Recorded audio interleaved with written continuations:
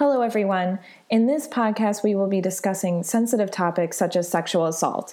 It's important to take care of yourself while listening. Some suggestions are listening while you're in a healthy headspace or knowing who you can reach out to if you become upset.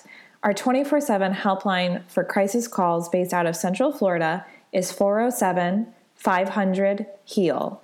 By contacting the national hotline at 1-800-656-4673, you can get support and learn about your local resources. There's always someone ready to help.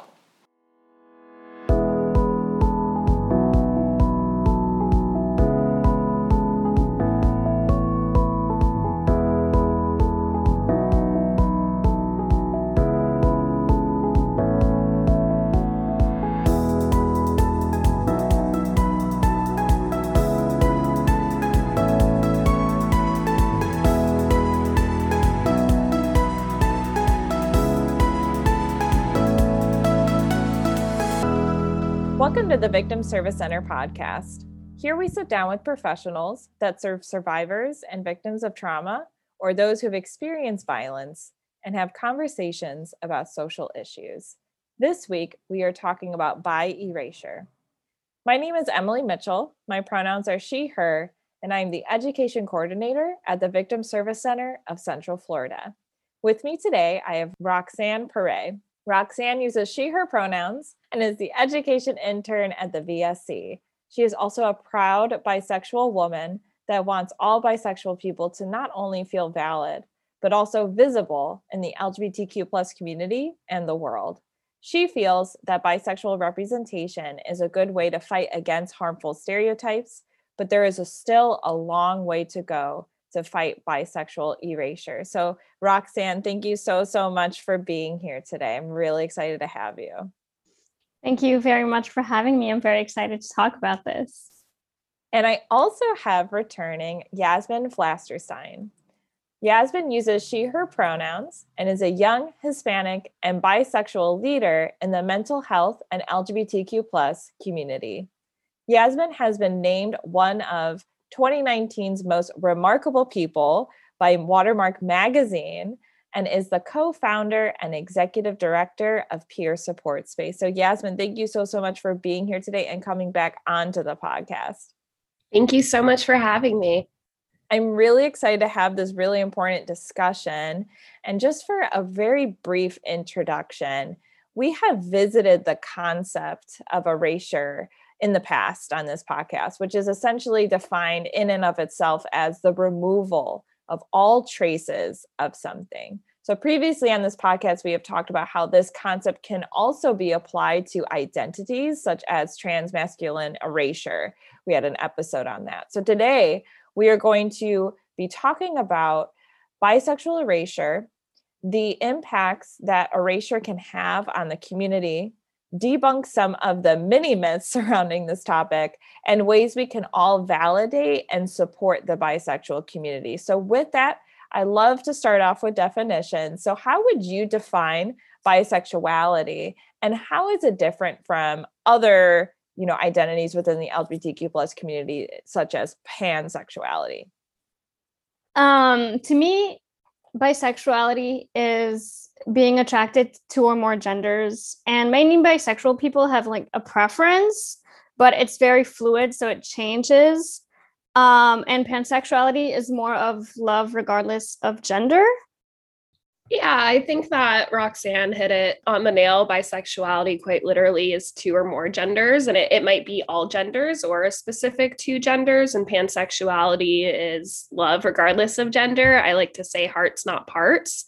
And I actually, depending on who I'm talking to, will identify as bisexual or pansexual. I think bisexual is just more commonly understood. I don't like to explain to people that I'm not sexually attracted to pots and pans. So a lot of times I use bisexual, even though I would prefer pansexual. So it sounds like these terms are really, really similar, but maybe pansexual as a term or pansexuality as a term is more recently, coming into the mist. Is that correct? I do think that it's a more recent term, but also I feel like bisexual people like probably do have a preference for like a specific gender, while pansexual people don't. It's more broad and like more open, and they look at the person, they're like, oh, I'm in love with you, while bisexual people are like, have like it can be 20%, 80%, or like it really changes depending on the person. But yeah, pansexuality is more of like broad, as in like, I don't care about like what gender you are, I just love the person, if that makes sense. Yeah, I appreciate you having more than one of us on here, because I think that labels depend on the person, right? Like, what does that label mean to you? Because I know a lot of people do have a preference, or it is fluid, but I know like for my bisexuality, like there is no preference, and that's okay too. So I think it's really about asking individuals what a label means to them.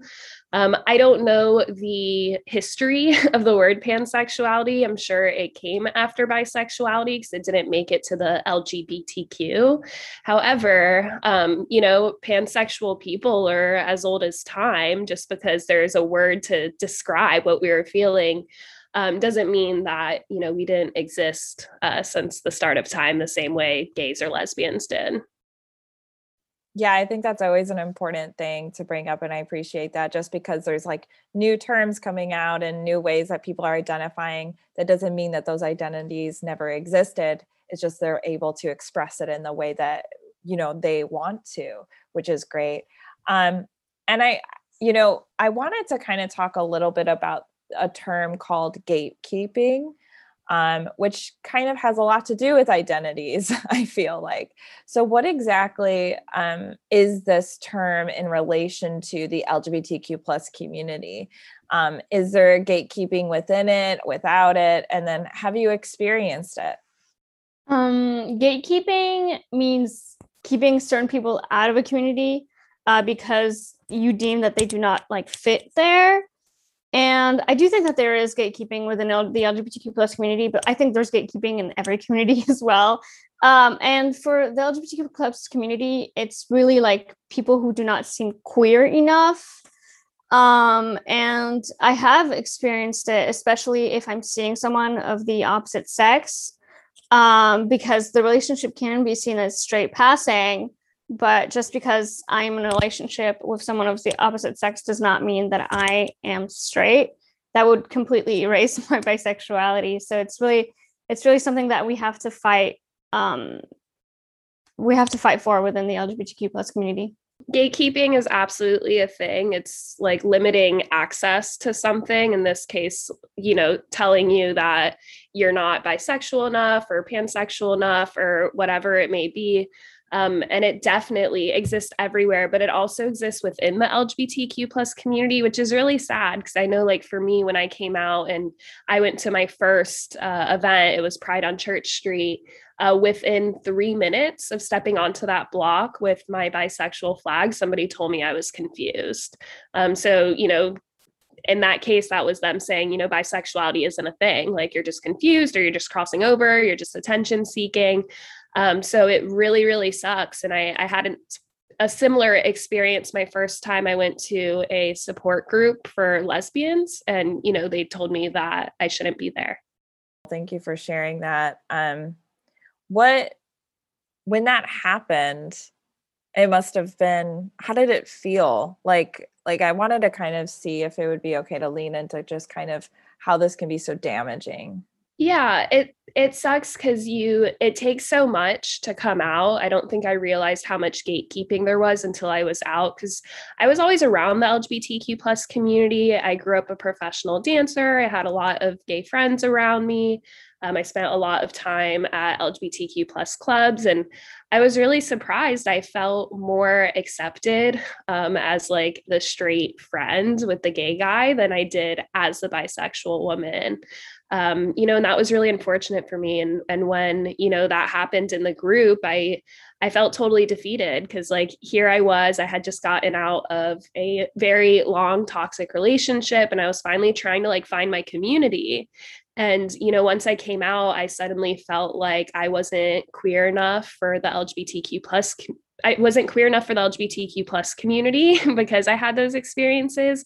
And at the same time, I suddenly felt like I wasn't straight enough for the straight community. Like my friends that were straight were making, these like just going like, yes, like around me, like just acting extra gay, like these weird microaggressions that I know they mean well, but it's not what they actually, act like, or, saying like, don't look when they're changing or something. And, I know it's, jokes with good intention, but like you feel different, right? So what's really hard for me is being bisexual is that I feel like I don't have any community because there's not a lot of openly bisexual people, and there's not a lot of spaces specifically for bisexual people. So I think when people create LGBTQ plus events that are for everybody, I don't think they realize the experiences that, the less common identities under the LGBTQ plus umbrella experience.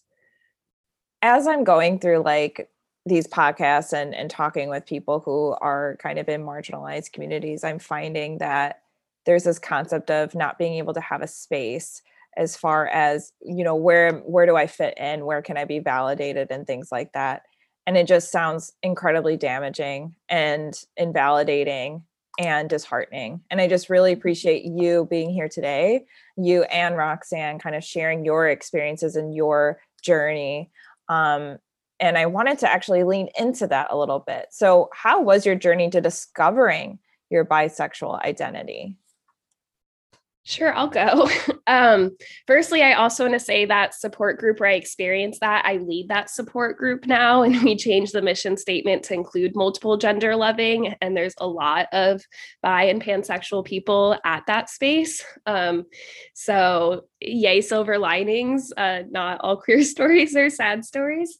But my coming out journey was, I think I always knew that I was attracted to women. I was probably in my like preteens. Like I said, I was a dancer. And I think what kind of made me realize was when we were changing backstage, I felt this like guilt, like I don't want to look at people because people would just like walk around naked and it would just blow my mind. And, I'd be like, don't look, like that's bad. And it took me a minute to kind of process, like, you don't want to look because you're attracted to them, which was kind of an awkward thing for me because they were my friends. But I always felt like, well, it's easier to just date men, and it's not like women hit on me, like it, and men will like constantly hit on me. So it's just kind of easier. And, I always found myself in relationships. So I just kind of suppressed that side of me. It wasn't until after the Pulse tragedy, when I was working really closely in the mental health response to the Pulse tragedy, that I just felt this overwhelming like anger and guilt and passion and just like so many strong feelings. And I remember I wrote like a 10-page Facebook status, and then I deleted it all. And then I just put, I'm bisexual, hashtag drop the mic, and just put it at that. And that was how I came out initially. But I think it's also important to realize that coming out is ongoing, right? Like not everybody I meet now saw that Facebook status like 5 or 6 years ago. So when you are a label that isn't tattooed on your forehead, like you're constantly coming out, like it's an ongoing thing that you're constantly doing to different people in different spaces. Is that kind of, and thank you for sharing your story. Is that really tiring to feel like you have to constantly kind of come out, or? Yeah, it is tiring. I mean, Roxanne was talking about the want for representation, and for that reason, I've gotten to a place in my journey now where I tell people that really don't care and didn't ask that I'm bisexual. Like it was in my bio. Like it's just something that I try to put out there because I haven't seen enough of it out there. And I unapologetically come out constantly, and I don't feel quite as tired. It kind of, I don't know, I guess it's me pushing the gay agenda, as they would say, but yeah, I don't really mind but it depends to who, right? Like sometimes, you're about to come out into a space that might not be affirming. So I pick and choose. And sometimes it feels more safe or more comfortable, whether emotionally or physically, to not come out in certain spaces. And that's okay too. Absolutely. Thank you so much for sharing. Roxanne, did you want to kind of share your, whatever you'd like as far as your journey to discovering your identity? I actually just have a distinct memory of the first time I ever had a crush on a girl. I was, I think, 16 at the time, and this girl and I were like going to perform in a talent show together. And so we started hanging out more in order to practice. And it took me a few weeks after that to like realize that I liked her. And that entire summer in between, I think it was sophomore year and junior year, I had like a whole crisis. I was like, what does this mean? um, but I had a lot of friends that were already out at that time. So that was really, really helpful in like not only accepting myself, but being comfortable to come out. I didn't come out to my parents and like my family until I was 18 years old. And as Yasmin said, it really depends on the situation. Like in the US, I'm very loud and proud. I'm very open about it. The second that I leave the US, and like when I lived in Spain, for example, for 3 months, I was very, very, very much in the closet. Like I think two people knew that I was bi, and I had to know, like, I had to trust that these people were not going to, react negatively, because I was in a country where I didn't speak the language, and I moved there alone. So like I was already struggling in terms of like communicating with people. So being out was like just adding more struggles. So I was like, I'll just, act like I'm 100% straight all the time. And when I'm in France, it's basically the same thing, where I have family members that do know, because I'm pretty open about it on Facebook. But there are a lot of family members that I still know personally that I probably will never come out to, just for my own personal safety.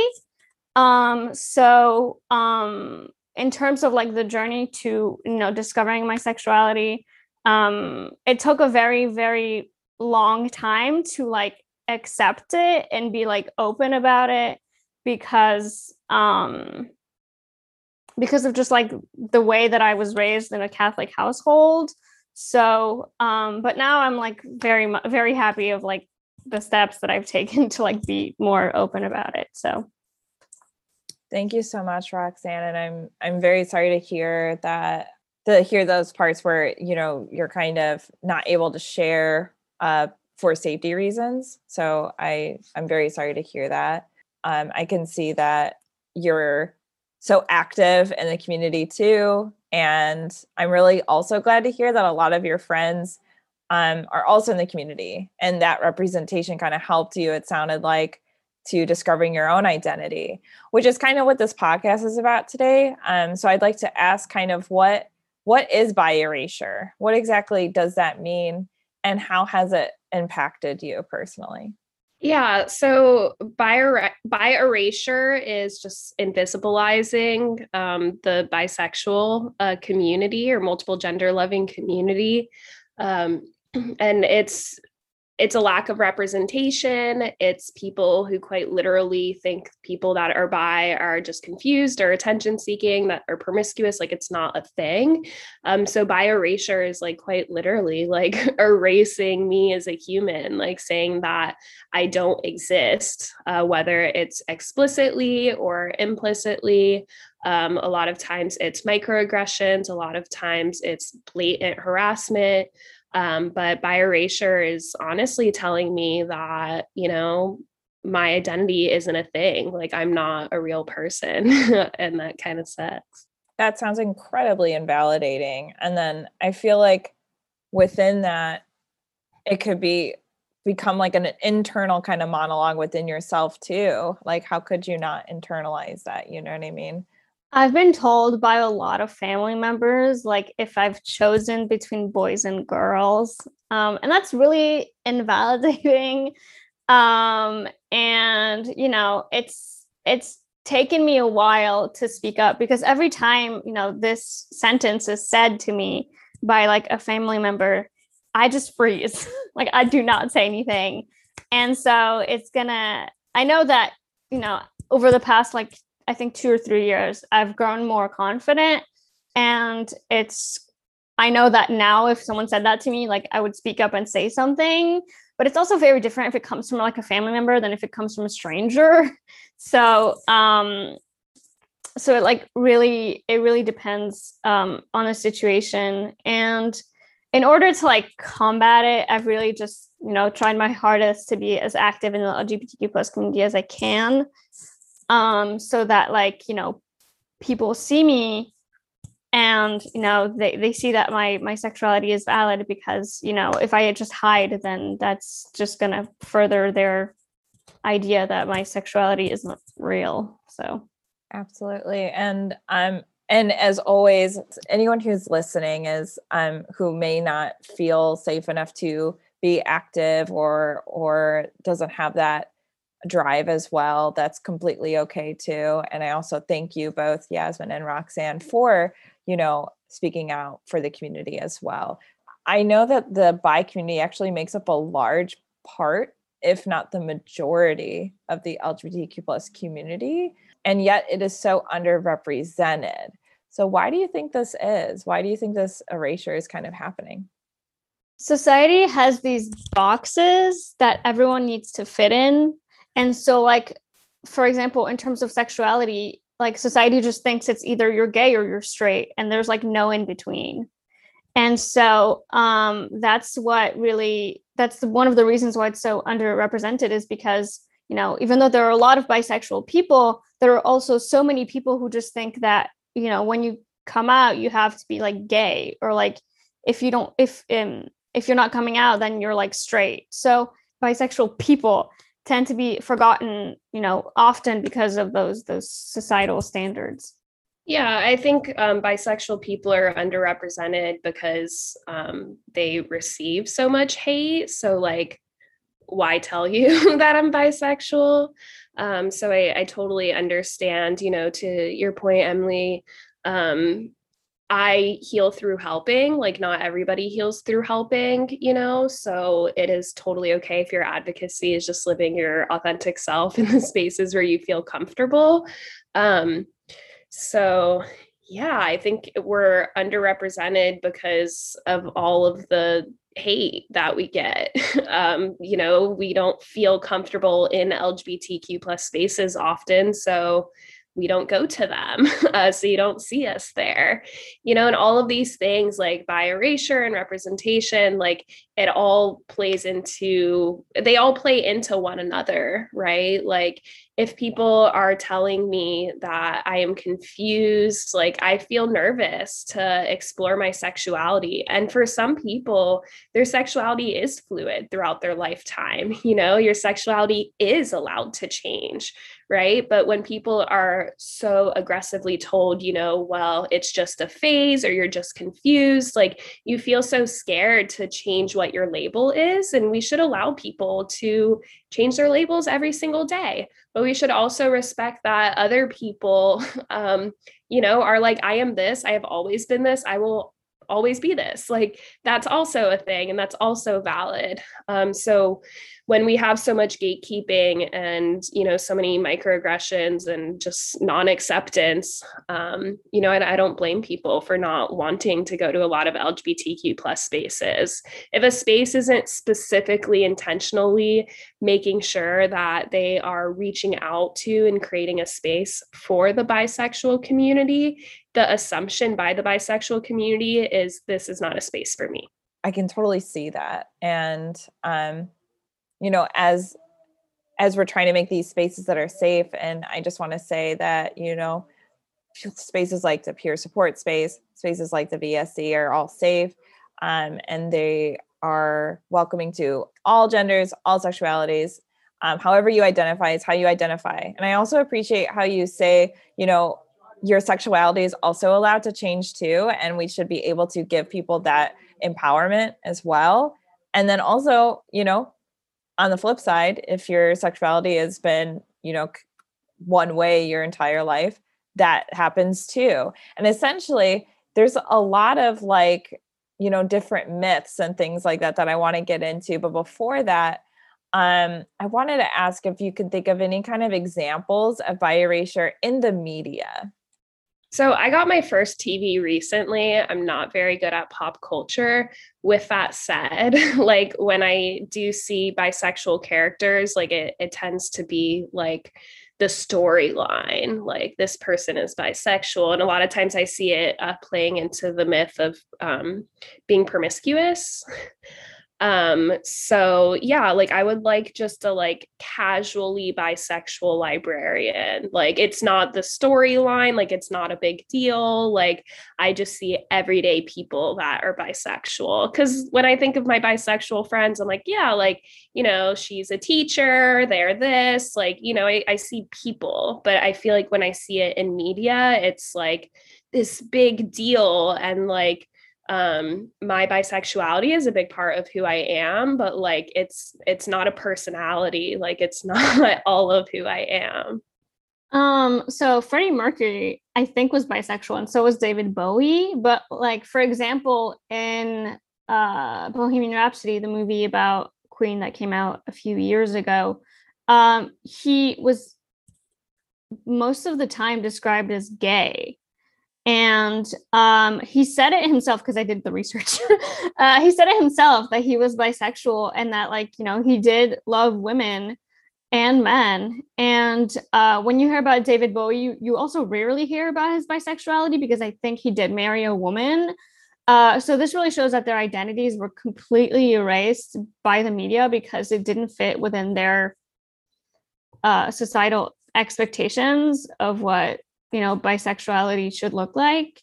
And so, you know, Freddie Mercury's always described as gay, David Bowie's always described as straight, even though they were both bi. So I personally did not know that. So that just goes to show kind of how deeply ingrained these kind of social scripts and expectations that you've been mentioning, Roxanne, go. I think a lot of these issues have to do with kind of misconceptions and myths. So what are some myths surrounding the bi community? We talked kind of about this myth of being, you know, promiscuous, or the myth of being confused or just a phase. But I didn't know if there were any kind of myths or misconceptions about the bi community that you would like to address. There's so many. Like one of them is that bi people are transphobic. I get it. Like bi means two, but bisexuality by the bisexual community is commonly understood as two or more. And it means different things to different people, but like there's a common understanding that it's two or more. Like by identifying as bisexual, you are not inherently transphobic. With that said, there's probably a lot of transphobic bi people. Like there's, you know, transphobic people from every community, but identifying as bisexual is not inherently transphobic. I think it's different for women and men. Like for women, you're promiscuous, you're confused, you know, like you're experimenting. And when you're bi, people kind of assume that you like men, but you're like sexually attracted to women. And then for my bi male friends, what I've heard them experience is that people are like, no, you're just gay. People will say that bi people are selfish, that I already said confused and promiscuous, but those are like the most common. We're often fetishized. People immediately, when I posted that Facebook status, very quickly, I got 3 messages asking if I wanted a threesome.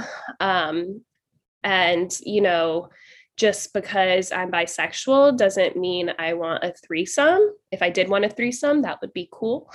A lot of people assume when you're bi, you're not happy unless you are actively dating or having sexual relations with all genders.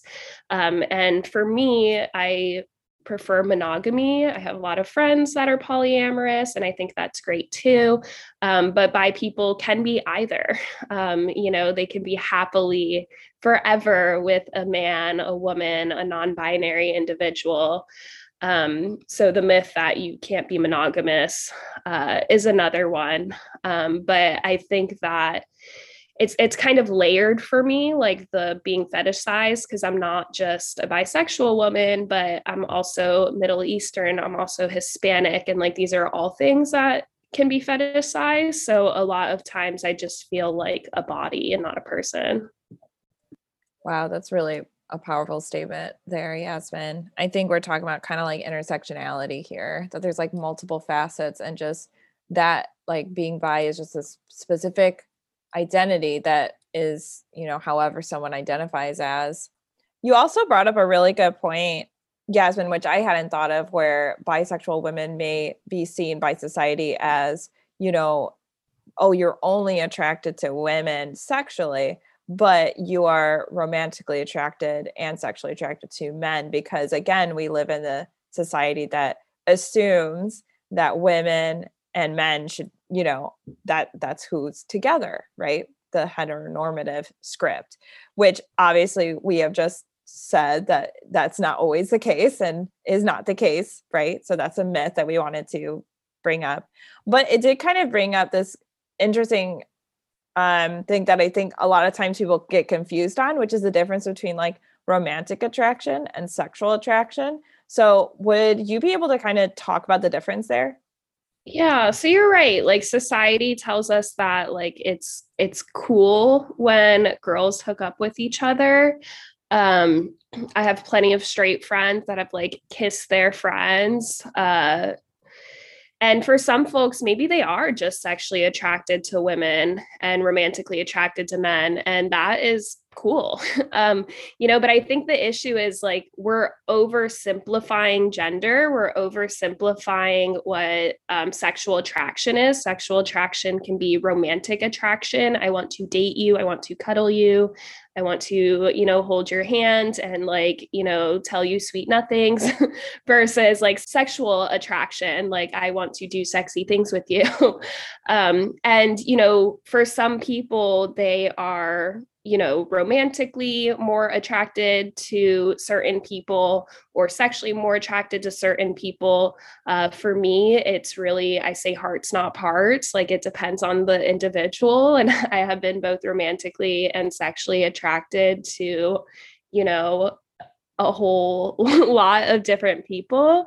But I think we oversimplify to put into these boxes, and it goes back to gatekeeping that this is what sexual orientation is. This is what gender is, right? Like so many people still think male, female is the only options, right? But for me, it's like I see people way past,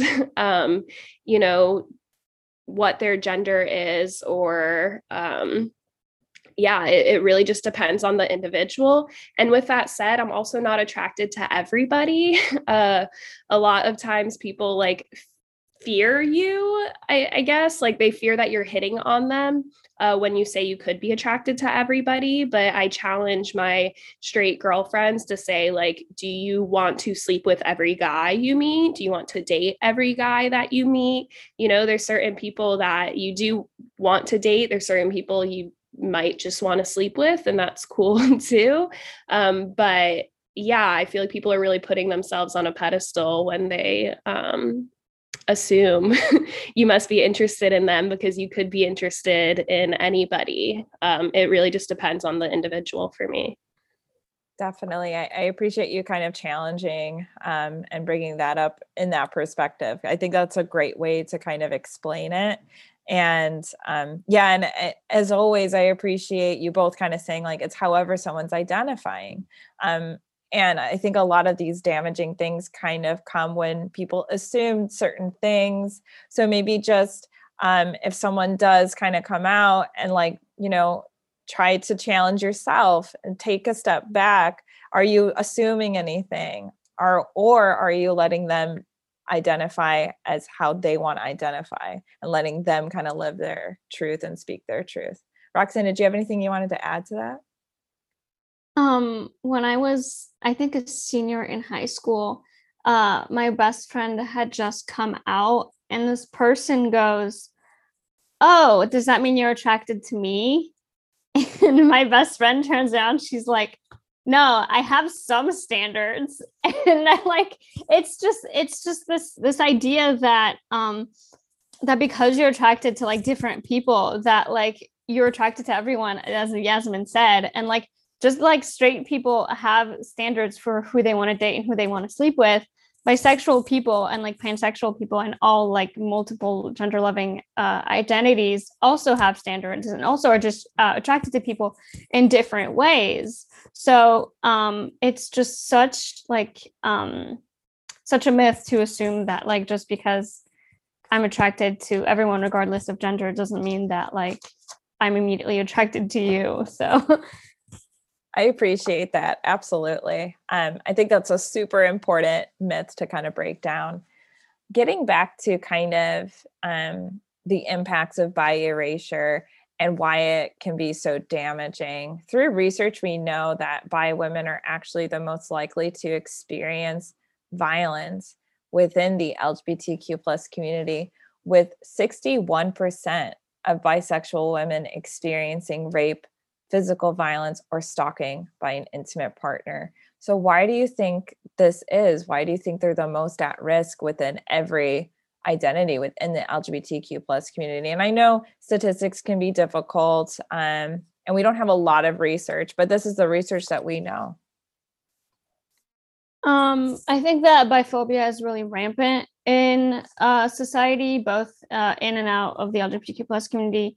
And the myths that are probably the most harmful are bisexual people are cheaters and bisexual people are always polyamorous. Like if there are people who are polyamorous and there are bisexual people who are very sexual, good for them.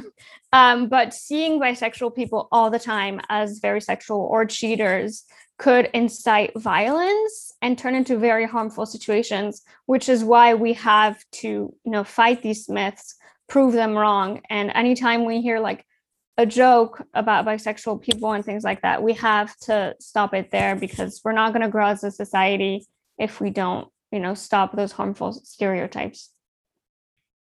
Yeah, I don't want anyone to internalize like, oh, this is happening to me more because I'm this identity. When things like that happen, it's never an individual's fault. It has a lot to say about, the community and how much they sexualize bisexual or multiple gender loving people.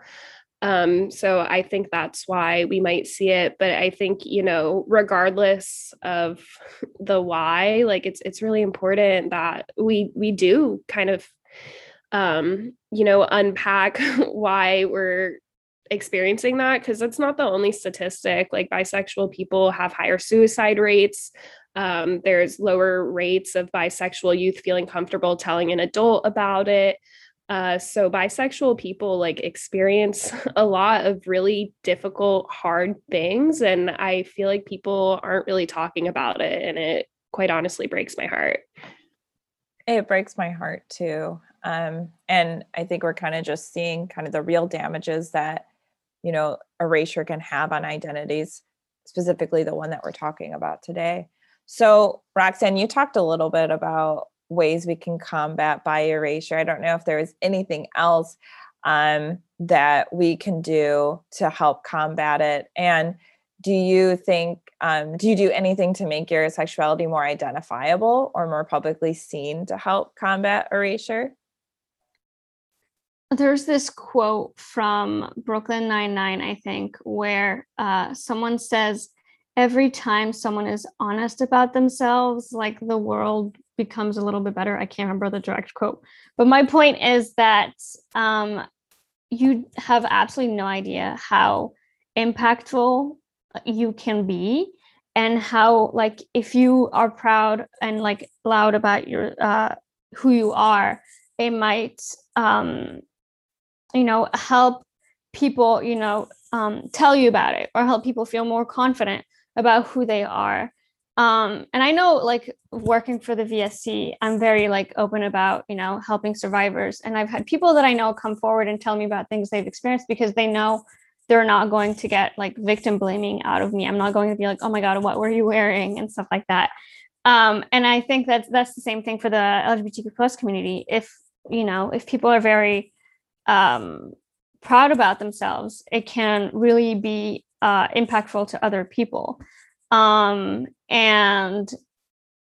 I know that Yasmin, I've like followed you on Instagram for like a while, And it's so like, before we even met, I was like, oh my God, this person is so cool. I will talk to my parents about how cool you are all the time. It's so great. Um, and it's just every single time I see like a person who's really, open about their bisexuality and such like a welcoming person, it helps me feel more confident about who I am. And I know that I'm not the only one. So like, I think that, if you're proud of who you are, it helps other people be the same way. I love that quote that you said. Absolutely. And I love hearing kind of the impact that Yasmin, who's on with us, has had as well. Yasmin, I don't know if you had anything that you wanted to add as far as like ways we could combat bi erasure or anything like that. Firstly, thank you, Roxanne. I follow you too. Your pride makeup is on fleek. Love to see it. I stan. But I think as much as I talked about, I posted my coming out status and 3 people asked me for a threesome. More people than that came out to me who had never come out to anybody before.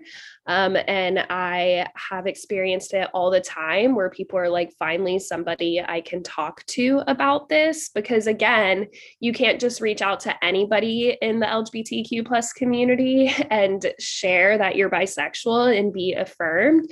But because there is a lack of spaces and, there are a lack of everyday people that are out, like just common people in the community, not like this far away celebrity. I think that, that's really helpful, right? Having people that are out and proud. And again, I don't think it is for everybody, and that's totally okay too. A lot of times it's having a little bi flag, like just putting the rainbow flag totally isn't enough, but like specifically doing stuff and saying, multiple gender loving community and being affirming. A lot of times it's also just like, please act normal. Like people get really weird when, you come out to them. Sometimes they try to like explain why they're an ally, and like I honestly, like the best reaction I feel like I get when I come out is the people that are just like, that's cool, and like they carry on. So I feel like we put so much pressure on like, how can I be an ally? Like unpack your own stuff and then act normal about it. Yeah, I think normalizing people's identities is like the battle, right? Just being like, it's normal.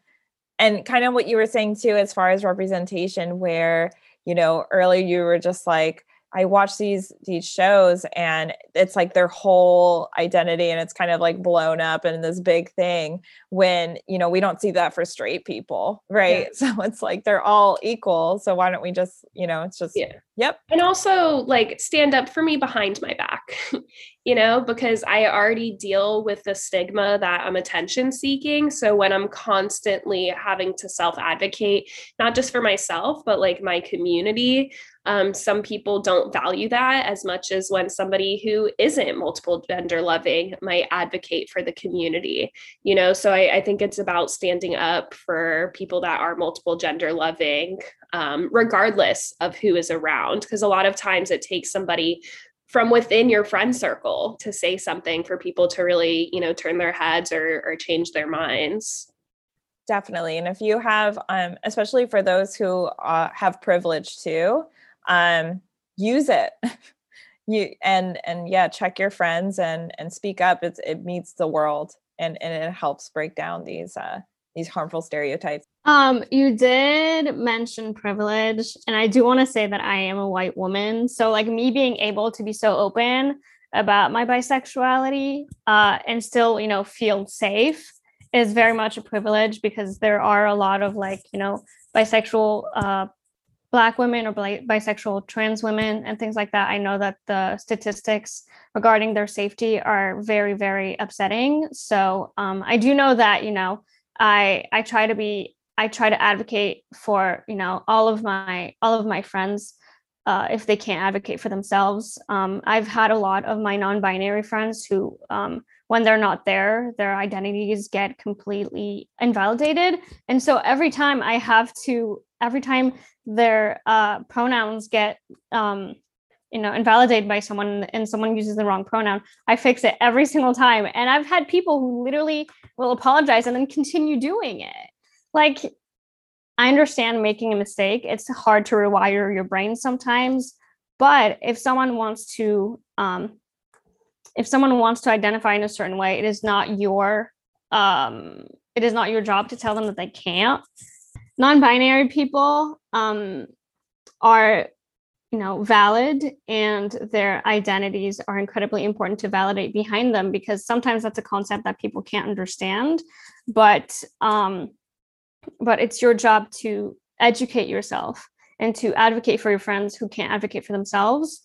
So I know that I come from a lot of privilege, is what I mean. So me being able to be very, very, loud and proud about it is something that I know not a lot of people can have. So I just want to take this moment to thank both you, Yasmin, you, Roxanne, for all that you do for the community. And yeah, you're just both rock stars. And I just wanted to uplift that.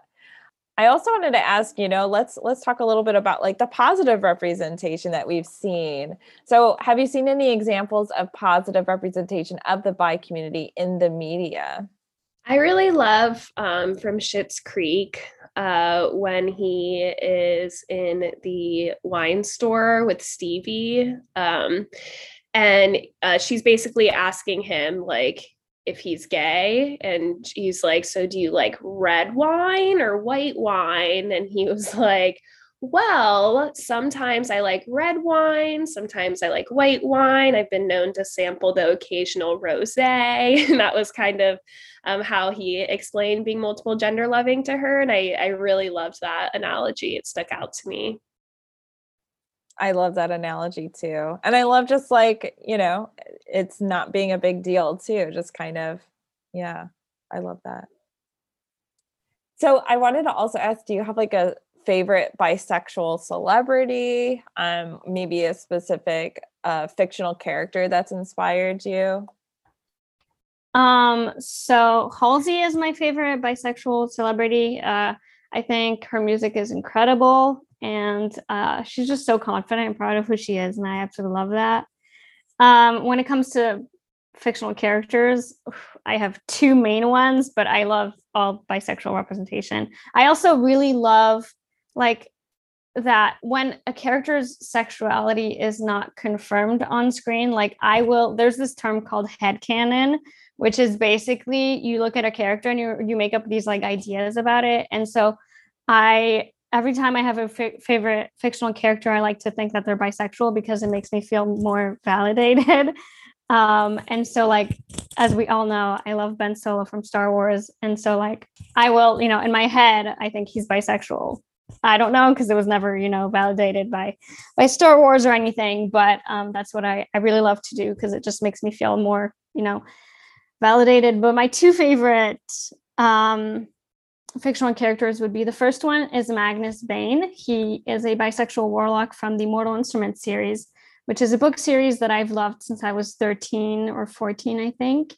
And I know that his character really helped me accept my sexuality, because I think that book series is like 6 books. And so I read them over the course of like my teen years. And that was incredibly, incredibly helpful. And then the last fictional character that I really love that's bisexual is Loki. I just finished the last episode yesterday, and I'm not going to say anything. But a few weeks ago, he did confirm his bisexuality by saying that he's been in relationships with men and women. And that was a really incredible moment for me. I remember I was watching the episode at like 7 a.m, and I saw that scene and I just like screamed, and I absolutely woke up my entire family. But it's such a great moment every time that I see a fictional character just like outwardly really speaking on their bisexuality, because it makes me feel even more valid. So I love that. A lot of times we hear like representation matters, and it shows that it really does. it goes a long way. It makes people feel valid, especially when there's these we were talking about like this gatekeeping and these like misconceptions that it doesn't exist and the erasure and all that. Having these representations, I can clearly see how validating and important they are. I wanted to talk a little bit about that scene, Roxanne. So what about that scene like spoke to you specifically? Was there something, the way that he explained it, that it was like kind of casual or not a big deal, things like that? Yeah, that's what I really loved about it, is that like I think Sylvie and Loki, who Sylvie is another character from the show, they were sitting together and Loki is a prince. So Sylvie goes, oh, is there a princess or perhaps another prince? And Loki goes, a little bit of both. And I really love that because, although we are getting some more like rom-coms about, LGBTQ plus characters, there are so many that are just about coming out. Like I love the movie Love, Simon. I do. But it's just, there are so little like movies or TV shows that are just about queer people existing and queer people, having relationships like in college or as adults. That's not just 100% focused on them coming out, because after you come out you don't cease existing. You still exist, and so there should be more TV shows and movies and just representation in general where it's like just casual, like, oh yeah, I'm bi, but like, that's not the only important thing about me. Like my sexuality is not the coolest thing about me. And so I think that's really important in order to, grow as a community. Firstly, I love how you assumed that fictional characters are bisexual. We always assume that they are heterosexual. So if I'm going to be assuming, I'm just going to assume that they're bisexual. My favorite multiple gender loving celebrity is Demi Lovato. They're my favorite celebrity, not because of their music, but because of how they advocate for mental health. As somebody who both has a lot of my own mental health struggles and diagnoses, to have somebody that is at the intersection so vocally and openly of being both LGBTQ plus and living with mental health challenges is really, really cool. So big Demi Lovato fan as far as representation goes. I also like Megan Fox because she's really pretty. And I also like Vanessa Carlton because whenever like weird biphobia happens, I hear in my head the like do do do do do do from like 1,000 miles, like the music, and like playing it in my head as it happens somehow helps me get through it. So thank you, Vanessa. I love that everyone has like the individuality of like what helps people too. I appreciate that. I didn't know Vanessa Carlton. There you go. See? So going off of that, we talked a lot about how like damaging bi erasure can be. And we're talking about how representation does matter, but I'd like to lean in as kind of a final question here. And again, we talked a lot about how like it feels valid and things like that. So if you have anything that you want to add as far as how it feels to see positive representation of the bi community in the media or in LGBTQ plus spaces at Pride, things like that. I get so happy when I meet another bisexual person.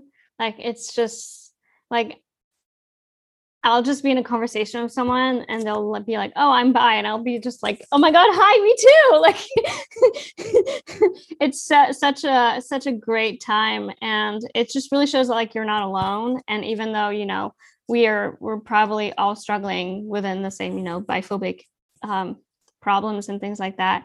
It's really helpful to like have other people around you who are going through the same thing. So that's why it's so helpful to, be like as proud as you can be so that other people feel safe to come out to you. So yeah, I think that as I really appreciate, firstly, you creating an opportunity for the community to learn about multiple gender loving people from multiple gender loving people. Of course, we're just two people and, we're not like a monolith for the entire community. There's so much diversity within it. With that said, you can listen to people with lived experience, but you're never going to know what it is to be in their shoes.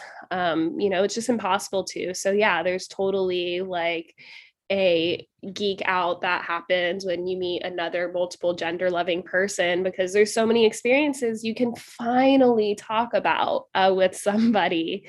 So it's really exciting to be able to have other friends or people that are bi or pansexual, right? Because we talked about like celebrities and how like, there are a lot, but like there could be more. I know there is more. They're just not open about it, right? Like bi and pan people exist everywhere.